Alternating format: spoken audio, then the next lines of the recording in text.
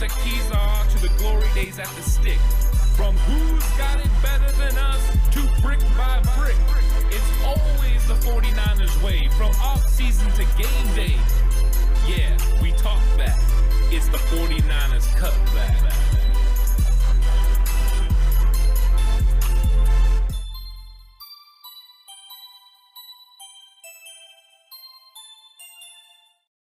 It's 49ers Cutback podcast time. We're here with all the latest news and some interesting storylines and interesting players surrounding the 49ers. So we get to get all into it, Alex, and I'm looking forward to this conversation.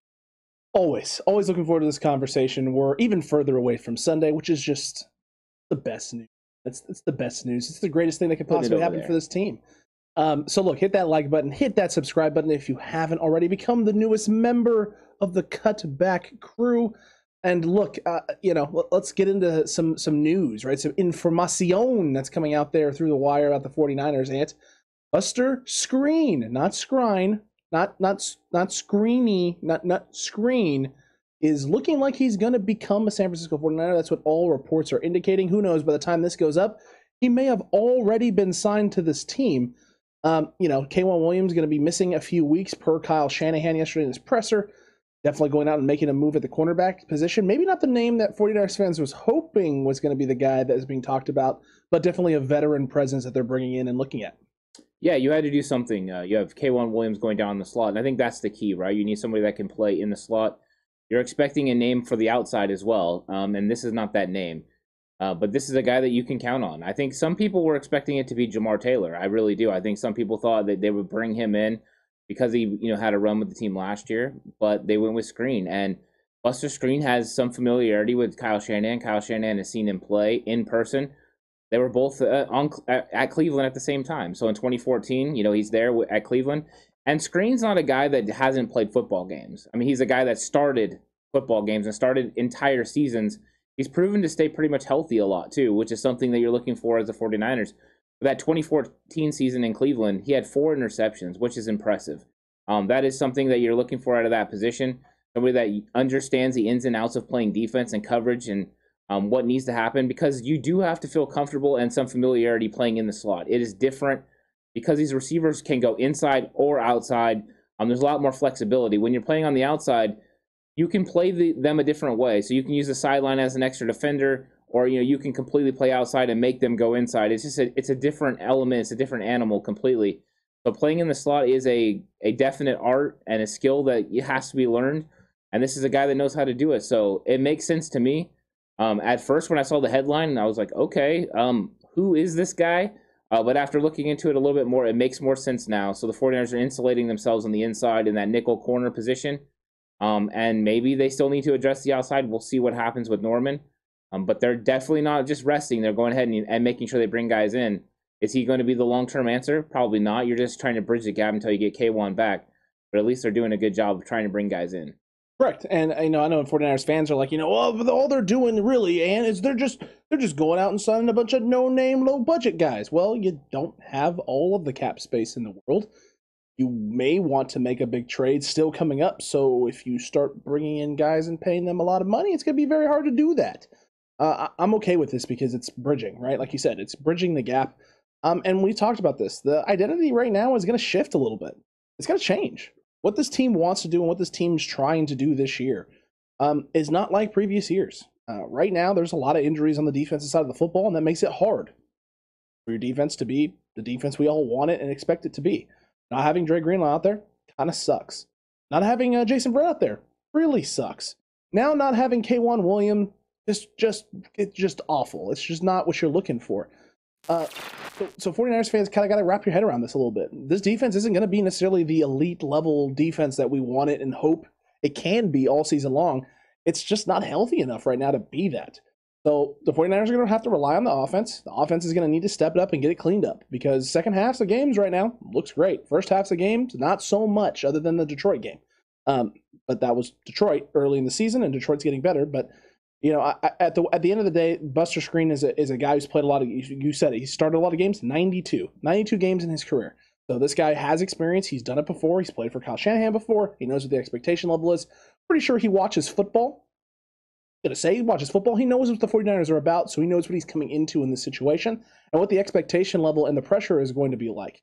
Granted, he hasn't played for a lot of successful teams in the NFL, but he has played a lot of games. He understands what it takes to be an NFL caliber corner, and we only need him for a couple of weeks, Ant. Just a couple of weeks. We just got to get to the bye. As soon as we get to the bye, a lot of questions get answered. And what they've done, you see the way that they're handling this right now, is they're going out and getting veteran guys that play the quarterback position that they can bring in and that know what to do when they're playing football, right? They don't have to coach them up. They're not bringing in young guys. They're bringing in guys they know can play football, that can be aggressive and attack, especially against the run game as well. So this makes a lot of sense to me. I mean, yes, they added Norman, they've added Kirkpatrick, and now add Screen. To me, they're adding guys that they know that they can count on week in and week out. Norman's is unfortunate. He gets hurt on the play where he punches the ball out. What a great play punching the ball out. I know the 49ers don't get the ball, but, I mean, he's giving up his body, and that's what he's about. And I think that is an attitude that can rub off, right? That is something that's great. Norman coming back from that will show the other players, like, hey, he's willing to give his body for this. And he was playing really good football. So their evaluation process on these guys that they're bringing in has been solid so far. They bring in Norman, and Norman's showing out. So I'm going to trust them with Screen. I'm gonna see how he does, because I do believe they needed to address that interior cornerback position, that nickel corner, because I didn't see a lot of comfortability, really, the way to say it, from Deommodore Lenoir. He just didn't look comfortable playing in that role. And that's just because it takes time. It's a little bit of a different animal, and you have to get used to it. And the other option is Dante Johnson. And so I think you would feel a lot more comfortable with Screen in there than Dante Johnson. I think everyone realizes that right now. But in the same regard, Dante Johnson didn't look horrible at Green Bay, so that's a good sign as well. So we'll see where everyone see how it plays out. But it's going to be interesting. I think this week's going to be interesting. And there's a lot of interesting things going on. And one of those things is the 49ers didn't trade for C.J. Henderson, Alex. And a lot of people were calling for the trade for C.J. Henderson. C.J. Henderson, gets traded to Carolina, and it's, a pretty hefty price, I think, that gets paid there. Yeah. You can say that again. And I'm trying to pull up the exact things now, because I know for a fact a third-round pick was given up in this deal. I believe it was a third and a fifth and the tight end. So here it is right here. Carolina sent tight end Dan Arnold a third round pick for Jacksonville's. So the fifth round pick was, yes, that was dealt as well as a pick swap, I believe. For former Jacksonville first round pick C.J. Henderson and a fifth rounder. So they sent a tight end, not their starting tight end, but their number 2 tight end, a third and a fifth in order to get a 2020 former first round pick in a C.J. Henderson. That's a lot. That's a lot for a guy that an organization in Jacksonville is giving up on 1 year into basically second year in the league. I saw a lot of 49ers fans, and John Lynch couldn't have made this trade. He could have. He could have made this trade. We could have given up Ross Dwelley a third and a fifth, but we would have been rolling then into the next year's draft without Ross Dwelley. You're looking at Charlie Warner as being the guy. You've already released, Jordan Matthews from your practice squad, so you're going to significantly weaken your tight end position, as well as roll into the next draft with a second round pick, a fourth round pick, and a sixth round pick. What? In a year where you got a lot of guys and a lot of money, you're going to have a lot of money coming free. Maybe you get some draft capital back trading Jimmy Garoppolo. But, you're limited going into the draft, and you don't know what positions of need that you now need. Also, cornerback room, kind of depleted. A little bit depleted. Hey, 49ers fans, how would it feel next year to go into the draft and draft a corner in the second and draft a corner in the third? I think everyone would feel a lot better about the cornerback room. I think I would feel a lot more comfortable if they drafted a corner in the fifth. Also true, which you can't do if you make this trade. Yeah. So my point is that C.J. Henderson hasn't done a whole lot other than be a first round pick in the league. And fans sometimes get a little bit too caught up in that. Well, he's got tons of talent. He's a former first round pick. He does. He is. He does have a bunch of talent, but talent is just that. It's talent, and unless it translates, talent doesn't do a whole lot for you on the field if it can't get the job done and can't execute. There's a reason why Jacksonville's moving off of him so quickly. They obviously don't feel he can get it done in their scheme and what they want to accomplish. Yeah. Carolina thinks they can maybe do something with it, so they're willing to part with that because they're finding Carolina is one of those teams that's finding themselves in a position they didn't think they were going to be in. You made the move for Sam Darnold. You weren't really sure what you were getting. You're kind of in the middle of a rebuild. You know you have somewhat of a talented defense, and you got some weapons on offense, so let's make this move for Darnold and see what pays out. Maybe we end up being an 800 team, and we're a couple pieces away, and we can make a play next year. Well, they're undefeated. Sam Darnold looks like the Sam Darnold everyone thought he was going to be coming out of the draft, and your defense is playing lights out. So they're going to start making moves to make sure that they can contend and compete the rest of the season. That's fine. They also have the cap space to be able to do those types of things. The 49ers, all those things are true for us. We're trying to compete. We're trying to contend. We're trying to insulate ourselves, but we don't necessarily have the same amount of cap space. So in order to make those moves, you're asking to give up a lot of that future to bank on a guy to come in and play right away. If CJ Henderson was just coming in for additional depth, that's one thing. But if you're making that move for CJ Henderson, you're hoping he can come in and step in and play day one. No, you're expecting him to come in and play day one. Yeah, 100%. The one thing with CJ Henderson is breaking him down in last year's draft and watching a lot of film is he plays light. He doesn't play physical. And when you're talking about the receivers that the 49ers have to go against in the NFC West, a lot of these guys play physical, whether that's DK or, D-Hop. They'll play with you at the point of attack. Now, Henderson is extremely athletic. That is one thing he's very good at. But does he fit the zone scheme of the 49ers? That's a bigger question because DeMeco Ryans has proven that he's going to run more zone than he's going to run man. He's going to run man in third down. I mean, that's pretty much what he's been doing across the board. So Henderson's athletic that way and talented. The question is, do you give up that much capital, draft capital, and really handcuff your team in the future? If you believe that this guy could be a staple in your defense for the next, 10 years, yeah, you make the move. I don't even think you think, twice about it because then you're set and ready to go. I don't believe that they thought that because Henderson would have been someone that would have been on the radar last year in the draft. They would have very good reports on him. They would know exactly what they needed to do with him. Plus, you take into account that Carolina, you're not going to win a bidding war with Carolina because Carolina has more assets to give up. Carolina is a team that's had a lot of draft capital over the last few years. And so they're built up and they're ready to go. And they're making moves and they know what they need to do to insulate their team and make sure their team is ready to go. So the 49ers would have gotten a bidding war with a team that they can't possibly win against. Just don't do it. So I like the way that they're approaching this, going after more low cost-effective, veteran players that understand the ins and outs of football and ins and outs of coverage and defense, and you roll with it. Are they going to be as athletic as a C.J. Henderson? No, but we do know what they're about. And C.J. Henderson is a question mark, and we don't need to add any more question marks to an already question mark filled defense. 49ers fans, this is for everybody here. Everyone's been frustrated with the targets. Dante Johnson on the outside, the big play to Devontae Adams, all those things. Henderson's passer rating, quarterback passer rating against Henderson in 2020, okay, in 8 games. He only played 8, started 8 games, played 8 games, 110 passer rating. In 2021 through 2 games, 128.5. Impressive. Really bad. It's not good. He's not doing a great job of covering in space. So you're telling me over 100 is not good? Yeah, over 100 is usually typically a bad thing. Usually want that thing if you're a corner, ideally, right? Great corners, 60, 70%. There's a 60, 70 range. Well, I think Deommodore Lenoir was chilling in the 60s, I believe. Playing pretty good. Yeah. And that's despite him giving up a couple of big plays. Despite that, he's still chilling in the 60s and the 70s. Well, he's a rookie, right? That's been thrusted out there. Correct. I think we all agree that he's got a lot of talent. He's got a ton of talent, right? But I would say Deommodore Lenoir, a lot of talent, 5th round pick, has definitely put up and press in ways that a guy like C.J. Henderson has not done at all, period. No, not even close. Not even anywhere near close. So I like them not making this move. And again, that hurts me to say because he's a Florida guy.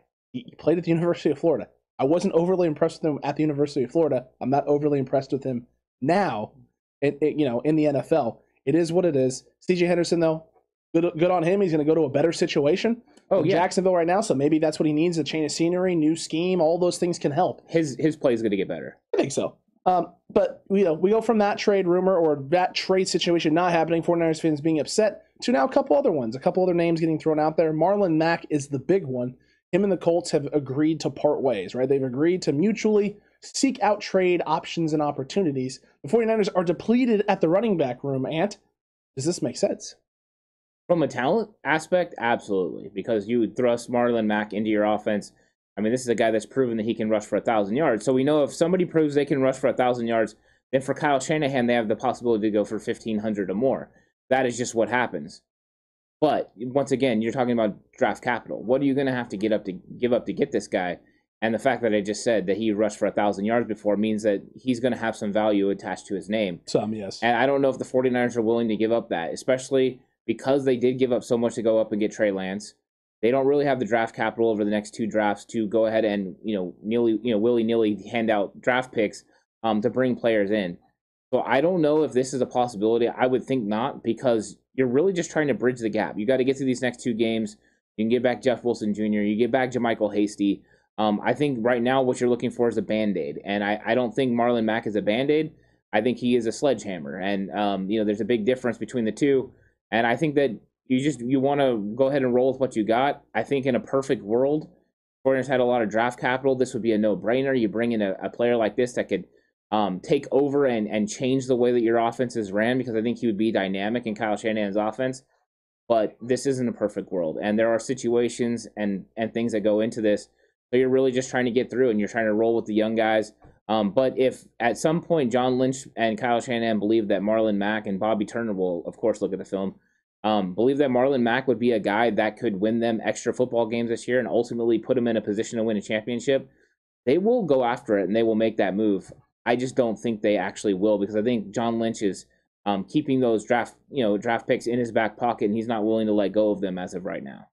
Yeah, I think that's fair. I wanted to bring this up because I just saw this scrolling through the Twitter timeline here.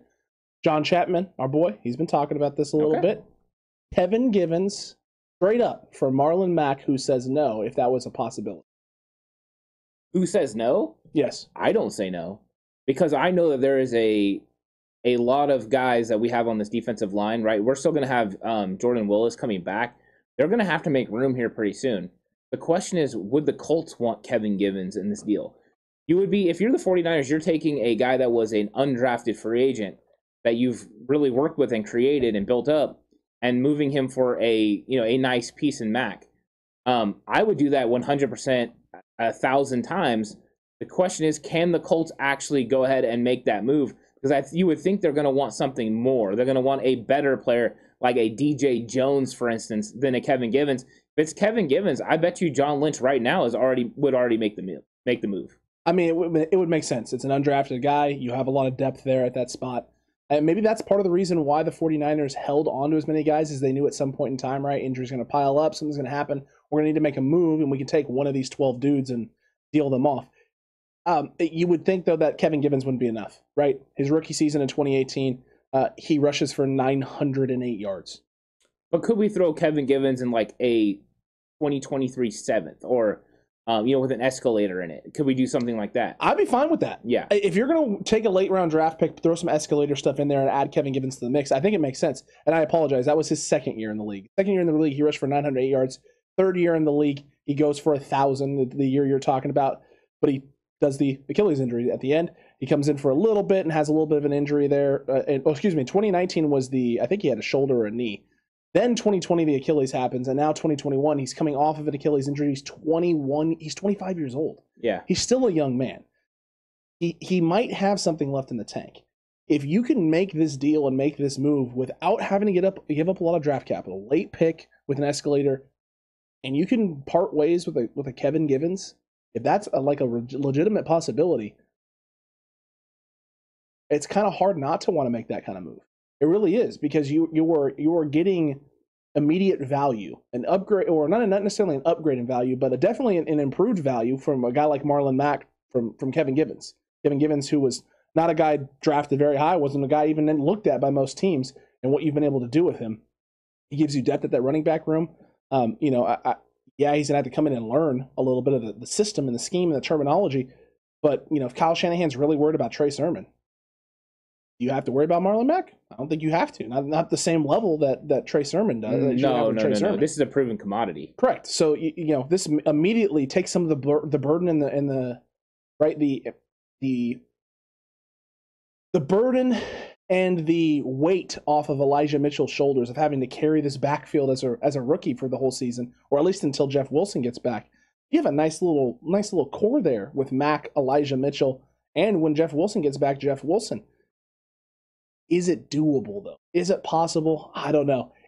that seems like a huge win of a trade for San Francisco and not that much of a win Right. for the Indianapolis Colts. Yeah, there's two things. Number one, the Colts have put this out there, right? So that weakens their stance a little bit. The only Correct. problem is they know the 49ers are running back needy. So what you have is two guys who have weakened, two teams that have weakened their stance because one is needy and one has a commodity that someone wants, but they've put it out there that they have a commodity. So this is kind of an interesting thing where you don't know who's going to be able to push who, or even if it's in their wheelhouse, because right now the way the 49ers are playing it is they're only dressing three running backs for games and then Trenton Cannon, because Trenton Cannon is being dynamic in the return game, and we saw what he did against Green Bay. So you wonder if the 49ers are even willing to do that because they have these other guys already, right? They already have Sermon, they have Elijah Mitchell, they have JaMycal Hasty, who's going to be coming back in a few weeks, and then they are going to have Jeff Wilson Jr. You're already going to have four guys. You're already talking about Trey Sermon being healthy scratches. So that way, Trenton Cannon can be your last guy. So I don't know if there's room in the running back room here in a few weeks. So it's one of those things where, are we making that move right now, knowing that in a few weeks we're going to have an overload and we're going to have to make a roster move somehow? To me, it seems like the 49ers would try to wait it out, get their guys healthy. If another injury happened, I could see them pouncing on this. Or if Elijah Mitchell wasn't coming back in the next, 3 to 6 weeks, whatever that is. But right now, I don't know. I mean, that's a good proposition. It's a good thought. I just don't know if the Colts would actually be able to make that go for it. And I don't know if the 49ers are ready to go ahead and make a big splash this early in the season. It's a lot, man. It's a lot to want to make that move. You do have long-term hope for the 49ers running back room with Jeff Wilson returning at some point in time, JaMycal Hasty coming back at some point in time, Elijah Mitchell getting healthy, hopefully here in the near future, right? Sooner rather than later. So yeah, if you make that move, it's almost like you're making this move knowing that eventually down the road you're going to have to make an even tougher decision in the running back room. I think they do this if they don't believe in Trey Sermon at all whatsoever. If Kyle thinks, this is not something that can happen here for the next 3 weeks, 2 to 3, 4 weeks, we can't roll with this guy. Then they would make that move just to make sure they shore themselves up. Would somebody be willing to make a move that involved Trey Sermon? Maybe. But are the Colts that team? I don't think so. I don't think so. You got Nyheim Hines. You have Jonathan Taylor. I mean, what does Trey Sermon add to that backfield that those two don't already do for you? Well, he's insurance in case one of them get hurt because he's a similar player to what they have. That's true. A similar running style, similar build. True. I mean, but I don't know if that's even a case. To be honest with you, I haven't thought enough about it to go ahead and give an educated, thing about it. To me, it was more out there than it appears, that some people believe it is. I mean, I know people are already writing about this and stuff. To me, I don't think the 49ers are ready to make a splash yet. Not in a trade market. No, I would agree with you there. I don't think that's the case yet. Not in the trade market, and that's really the only name that's out there that's really being tossed or linked here for San Francisco for running back right now. But we need to talk about this Richard Sherman situation and what's going on with this, because he has his workout. He's going down to Tampa. Cutback Crew faithful in the chat talking about it. We need to stop talking about Richard Sherman. He's going to Tampa. He's signing with Tampa. He might. He very well might. The 49ers, it doesn't seem like they've picked up the phone and even called, which is a little interesting. Well, I think they both said they had contact. Shanahan and John Lynch have had contact. Yes, they've had contact before, yes. I think that they are, according to John Lynch, comfortable with their situation at corner, which is a little surprising to me. Now, watching Norman on film, I understand why they're comfortable with him. I really do. And if Emmanuel Mosley is healthy, he only gave up 3 catches on Sunday night. I mean, he had a very good performance. So Richard Sherman would be coming in, and is he going to start out over Josh Norman? If you're ready to make that move, then you do it. But right now, if Norman is still a guy that you can count on, it kind of seems like a lateral move because they're very similar players at this stage in their career. You got Norman, who's a little bit better in man coverage than Richard Sherman, but both of them are good in zone. Sherman has a leg up as far as the intelligence and being able to recognize route combinations and schemes and stuff like that. But right now Norman's proven from how he played against Davante Adams that he's better than Sherman was last year as far as playing against Davante Adams. So I think that it would be a lateral move right now. I think if Norman was out for a considerable amount of time, then you're talking about Sherman versus Drake Kirkpatrick. You might have a better argument to bring Richard Sherman in. But before they brought Kirkpatrick in, that's when I thought it was a possibility. Now I'm not so sure. So this might not be a thing. I mean, this might be us pushing a button that we don't need to push yet. And the 49ers are sitting there saying, you know what, let's just wait. If Richard moves on, we'll make other accommodations. But it doesn't seem like that is a big thing, because you would think that this would already be a done deal if the 49ers really wanted it. I agree with you there. I feel it would have been a done deal, because I feel he would have made the decision to come here. He knows what this team is. He knows what this roster is. He knows what he can do in the system. He's played for and with DeMeco Ryans in the coaching room before. It would just make sense that this would be the move he would want to make. Close to where his home is now. He doesn't have to uproot the family too much. They can stay there. He can still fly back on the weekend, on weekends and bye weeks and things of that nature. He can get done with the game, fly home Sunday, fly home Sunday night, see his family Monday, Tuesday, and then come back in and get to work. They haven't done it, and it doesn't look like they're going to. So yeah, cutback crew, faithful. It might be time to move on from Richard Sherman as a possibility for this team, and that's okay, especially if Josh Norman's healthy. Josh Norman's healthy; it's going to be fine. I'm really looking forward to breaking down this All-22 film and seeing him early in this game and how he looked, and just looking at the defense and seeing what was going on and what the game plan was and what changed once he went down and once he went out. It's never easy dealing with the injuries and guys leaving and guys moving out, but the 49ers are going to find a way to adjust. They're going to find a way to overcome. They almost did Sunday. It was really close. So we'll see what happens there with that and just the route that goes. But Kyle Shanahan talked about regrets, and he talked about some regrets he had in the game, specifically that 3rd and 1 from midfield. 3rd and 1 and then the 4th and 1. Okay. He specifically talked about how the 3rd and 1. Sorry, I went full Tom Brady. You went full Tom Brady, but you weren't wrong, because the 4th and 1 was the call. He decided to punt. The 3rd and 1 play, though, where Mac snaps the ball early, Kyle talks about how the D-line for the Packers is yapping and saying some things and moving around a bit, and that's what forces Mac to snap a little bit earlier than he wanted to. Trey Sermon, the run, not a great run. They kind of bust right through and blow the play up. But Shanahan thought it was a bigger loss and thought they were about 1.5 yards away instead of just a yard. And so he didn't want to go with the eventual 4th down play they ran later, where Trey Lance is in and Kyle Juszczyk comes in and motions, does that little fullback quarterback sneak action. That was the play that was going to be called there if they didn't get it, and it was close. But Kyle says he regrets it. He wishes he would have stuck with his gut and done the thing he needed to do. Coaches being able to acknowledge and look at things within the game and point out when they made mistakes or areas where they feel that, hey, I should have just trusted my gut or trusted my team and trusted my guys. We got ourselves into the situation I want. I was telling myself we had 2 downs there and I talked myself out of it. I like that. I like that from a coach who's able to go back, look at the film, reevaluate, reassess, and then be like, I got to do that different. I'm going to let everyone in on something. Every single coach looks at every single situation in the game and wonders if they made the right move. Whether it was, something that was pivotal in the game or not. Every single play caller especially. So Kyle Shanahan didn't look at the film. He didn't have to look at the film, because he knew exactly what he wanted to do. He knew that he should have went for it, and it didn't work out. And a lot of times what makes it worse is the result, right? Because he punted, Aaron Rodgers took the team down the field and scored a touchdown, and that changed the way the game, looked. Yep. Because 10-3, 10-7 sounds a lot different than 17-7 at halftime. So it was a big decision. But yeah, play callers do that all the time. Like, man, if I would have just done this, or if I would have done that, it could have completely changed the game. That's 100%. I don't think there was a single loss I had as a coach where I didn't look back at least one decision, usually multiple decisions in the game. Is like, man, if I would have just done this. Hindsight is 20/20. And it's one of those things where you live and you learn, and then the next time you go for it. And sometimes you have to be aggressive. And I think Kyle Shanahan is learning that he needs to be more aggressive with this football team and take more chances.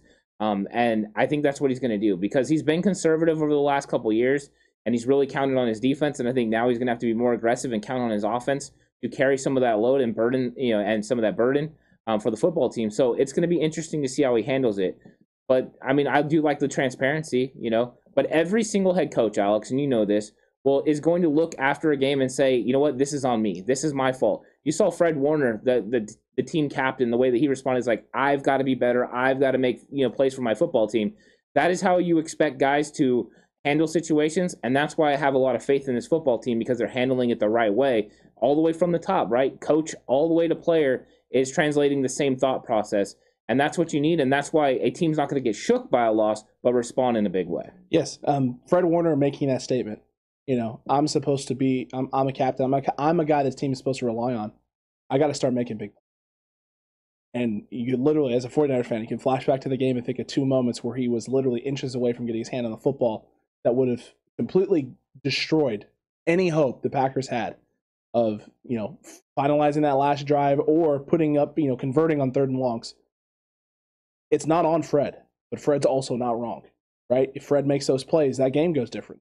Just like if, Bosa makes some more plays, just like if Jimmy doesn't make the mistakes that he makes, just like if there's not drops in the end zone, things of that nature. If certain things don't go a certain way, that game plays out completely differently in its entirety, top to bottom. Coaching staff making certain decisions, certain coverages, right? Kyle Shanahan abandoning play calls and deciding to punt at midfield when everyone wants you to go for it and you wanted to go for it. All of those things have an impact. And the fact that top to bottom, like you said, Ant, this organization, all of them are on the same page. Hey, it's on me. Hey, I got to be better. Hey, I did these things. Not, I made that mistake, but there's all these other times where, no, you don't hear that coming from anybody. There's no buts. There's all me. What mistakes, what things have I done? What have I done wrong? How did I contribute to this? And how can I fix that going forward? That's a team that's eyes on the prize and understands, number one, hey, we're human, not perfect. We're going to make mistakes. But number two, how can we fix them? How can we fix them so that way the next time we make mistakes, it's not the same mistake? Because that's a sign of a bad team. That's a sign of a team that doesn't get it. When you roll in, week out, game out, and make the same mistakes, you got problems. The good news for the 49ers is week 2, the offense stagnating, you may be sitting there going, well, it's the same mistakes. That's what happened in week 3. But it was different, right? Run game wasn't working in week 2. We were trying to run the football. It wasn't there. And stymied the offense, and we dropped passes. Week 3, that was not what was going on. It wasn't the run game that wasn't getting things going. It was pressure up the middle, pressure on the quarterback, dropped passes, just things not going the way you want them to go. Quarterback not putting the ball on target at times as well. Turnovers on the one after a big stop, a big turnover, not too long after that. Those are the things that kept this offense from clicking and doing the things it needs to do. Similar result, but a different path to get there. Okay, A didn't work, B didn't work. We clean those things up, and now we see what week 4 has in store for us. It's going to be different because there is a different personnel across the field. Everything changes, game plan changes, and I've seen a lot of people talking about Kyle Shanahan's overall game plan and how he attacks on offense. And one of the big things people have to realize is taking advantage of a defense's weaknesses is part of the plan. But you can only do so much with the talent that you have. If you don't have the talent to take advantage of those weaknesses, then you have to figure out a way just to manufacture things. And that's what we were worried about going into this game. We were worried that the running game was going to be so bad without having the running backs that they were going to have to try to manufacture yards, and they did. And those turned into losses because some of these plays didn't work. Whether they were run plays with Deebo Samuel and stuff like that, they just weren't there. So unfortunately, just because you know what you need to do to beat another team doesn't mean you can actually do it. Either you don't have the personnel or you're just not able to execute those plays. So they gave it a whirl. They tried it. It didn't work. Now they know what defenses are trying to do too. So now they can go in there and attack it. I only look for Kyle Shanahan to get better as far as planning and figuring out what he needs to do. And I think you're going to see the offense, take an uptick. I think they're not going to sit on this, and they're going to make some changes and have some things go their way. But also it's going to help a lot if they can get this run game going. And one of those ways they can get it going is by getting running backs on the field that can make plays. And Trey Sermon didn't prove to do that consistently. He had some flashes that looked pretty good. But I think some of the things they've said about him are real, and we thought so coming out of the draft, that he's not a one-cut-and-go guy. And that's what Kyle Shanahan's looking for in his system. And this guy's not a normal fit. The only thing I can think is that Bobby Turner thinks he can turn him into one of those guys. And if he can, then he's going to pay dividends down the road. But that's not right now. That's the same with Aaron Banks, right? Dividends down the road.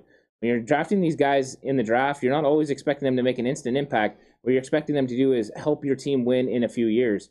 That's what they're building towards. So hopefully they can get it done. But we're going to have to figure out something with this running game. I don't know if that's Marlon Mack or what that is. And if not, then they got to figure it out. That'll be interesting indeed, and we'll see what happens with all of this. All of it's playing out sometimes in the 49ers' favor, sometimes not. But you know what? They're making the right moves. They're doing the things that they need to do, and hopefully it goes better in our direction going forward.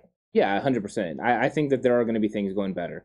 Because you can only learn from things like this. It doesn't matter if you win or lose. You're going to learn from the mistakes that you made in the game. But that's how you get better. And the way that they're responding is the right way to respond. If you were seeing a lot of anger and a lot of stuff like that, then you would think that, okay, this team is not learning. They're just getting mad about those mistakes. But when you take an approach like I can be better, And I'll tell you right now, the things that Fred Warner and them are doing by putting it on their shoulders, there's going to be players around them like, wait, Fred shouldn't have this on him. I need to be better. And what they'll do is they'll raise their game around him because they'll want to help lift him up because they understand what he's doing and shouldering the burden. It's going to bring the team closer together. So I'm excited about the direction of the team. Even though we're coming out of a loss, I'm excited about it. I think if they take care of Seattle, they'll be right back on track, and Seattle will be in a world of hurt at 1-3. You know that's right, Ant. Yeah. You know that's right. It was funny. I got done with my week 3 playthrough, Niners Packers. I'm not going to spoil anything. If you want to watch that, and you're not over on Patreon, head over to Patreon. You can see if I get my revenge on Green Bay for what happened in week 3. But at the end of that Green Bay game on Madden gives me a prompt. You get a star player who's down. We're 3-0. 2-1, or whatever our record is. What do they have to be down for? Trent Williams wants to retire in Madden, Matt. And he wants to retire. Wow. I have to try and convince him out of it. Wow. I know. Yeah. And it's funny because the prompt says afterwards, you make my choice, make my decision, and it tells me, you know what cures downness? Winning. Because winning cures all. You're right about one thing, Madden. Winning does cure all. 49ers fans freaking out. 49ers not freaking out, but obviously distraught, down over what just happened. Didn't expect that to happen. They think they're better and they can be better. Winning cures everything. A win here in week 4 against Seattle, against the Sea Chickens, against a heated rival, will silence a lot of things in 49ers land. I feel like you're right back on track. Yeah. I mean, unfortunately, you want to go 3-0. You want to win every single football game, but you can't win every football game. And so when you have losses like this, the main thing is don't lose the next one. You want to have these losses come between long stretches of victories. So if the 49ers are winning more than they're losing, that's the key. And so just not back-to-back losses. They need to respond. They need to win these 2 divisional games. And if they do, I think everyone's going to feel comfortable with where they're sitting and where they're at as a football team. And I look forward to the adjustments because I'm telling you right now, everyone's being a little hypercritical on these coaches and the decisions that they're making. These guys are really good coaches. They're going to figure this thing out. They're masking some issues right now, and they're playing with the one arm tied behind their back. But I still count on my guys. I like these guys that we have as coordinators and as head coach and stuff. But they can get it done even with one arm behind their back. They're still dangerous. They still have a punching chance to win. So I'm going to take that every single day of the week. Every day of the week. Cutback Crew, let us know what you think about the breakdown, about Buster Screen, about these trade rumors, Richard Sherman's situation, Kyle Shanahan regretting some things. Any of this surprise you? Any of it shock you? Any of you worried about any of this? Or you feeling comfortable? You feeling confident? We're a couple of days removed now. You feeling a little bit better about where this team is and the direction we're going? Let us know in the comment section down below. And while you're down there commenting away, don't forget to like. Don't forget to subscribe if you haven't already. Hit that notification bell as well. That way you're here for all of the content, including Quest for the West tonight at 5:30 p.m. Pacific time. You don't want to miss that. Yeah, you definitely don't want to miss that because it's going to be an interesting conversation because Sam is going to be talking about the Seahawks, and the Seahawks are struggling a little bit at 1-2, and they got to come to San Francisco, a tough divisional matchup. And then you've got Evan that's going to be sitting high, sitting pretty because they just took care of the lowly Jaguars and improved to 3-0, but they're sitting right there in a good, comfortable spot at top of the NFC West. So it's going to be a fun conversation because everyone's kind of at a different point, and I'm curious what everyone has to say about it and where their mindset is now. Do they feel like the 49ers got absolutely revealed their character, who they really are? I'm curious everyone's outtake on it. Going to be a fun conversation. We're going to be grinding it out and talking it up and might even get spiked. Who knows? You'll just have to tune in. We'll see y'all for that one. Head on over to Patreon as well if you want all 22 film breakdown of this game. And for the first time, all 22 film preview of the 49ers versus Seahawks this weekend. You don't want to miss any of that. We'll see you over there on Patreon for those things. But Ant, this was good. Getting closer, getting better. Every day, the sting hurts a little bit less. And you know what? That's great because by the time we get to Sunday, I'm going to be ready and the 49ers are going to be ready to stick it to the Sea Chickens. Yeah, I'm over the sting. As somebody that's lost football games and won football games, you turn to get over it pretty quick. You go through the film, that hurts. That's honesty. You have to look yourself in the mirror. And then once you get past it, you're ready to move on to the next game. And you realize that losses happen in football. That's just the way it works. That's the business. And you get over it and you get back on track. And I guarantee you that's what the 49ers have done. And that's what I've done. I'm already ready to look at the Seahawks, ready to move on and win a pivotal football game. I just wish I can contribute. All I can do is sit there and watch and enjoy. But I know these guys are going to be out there grinding. They're out there grinding. We're out here grinding as well. We'll see you on the next one, Cutback Crew. And until then, stay safe. Remember, the right way is always the 49ers way.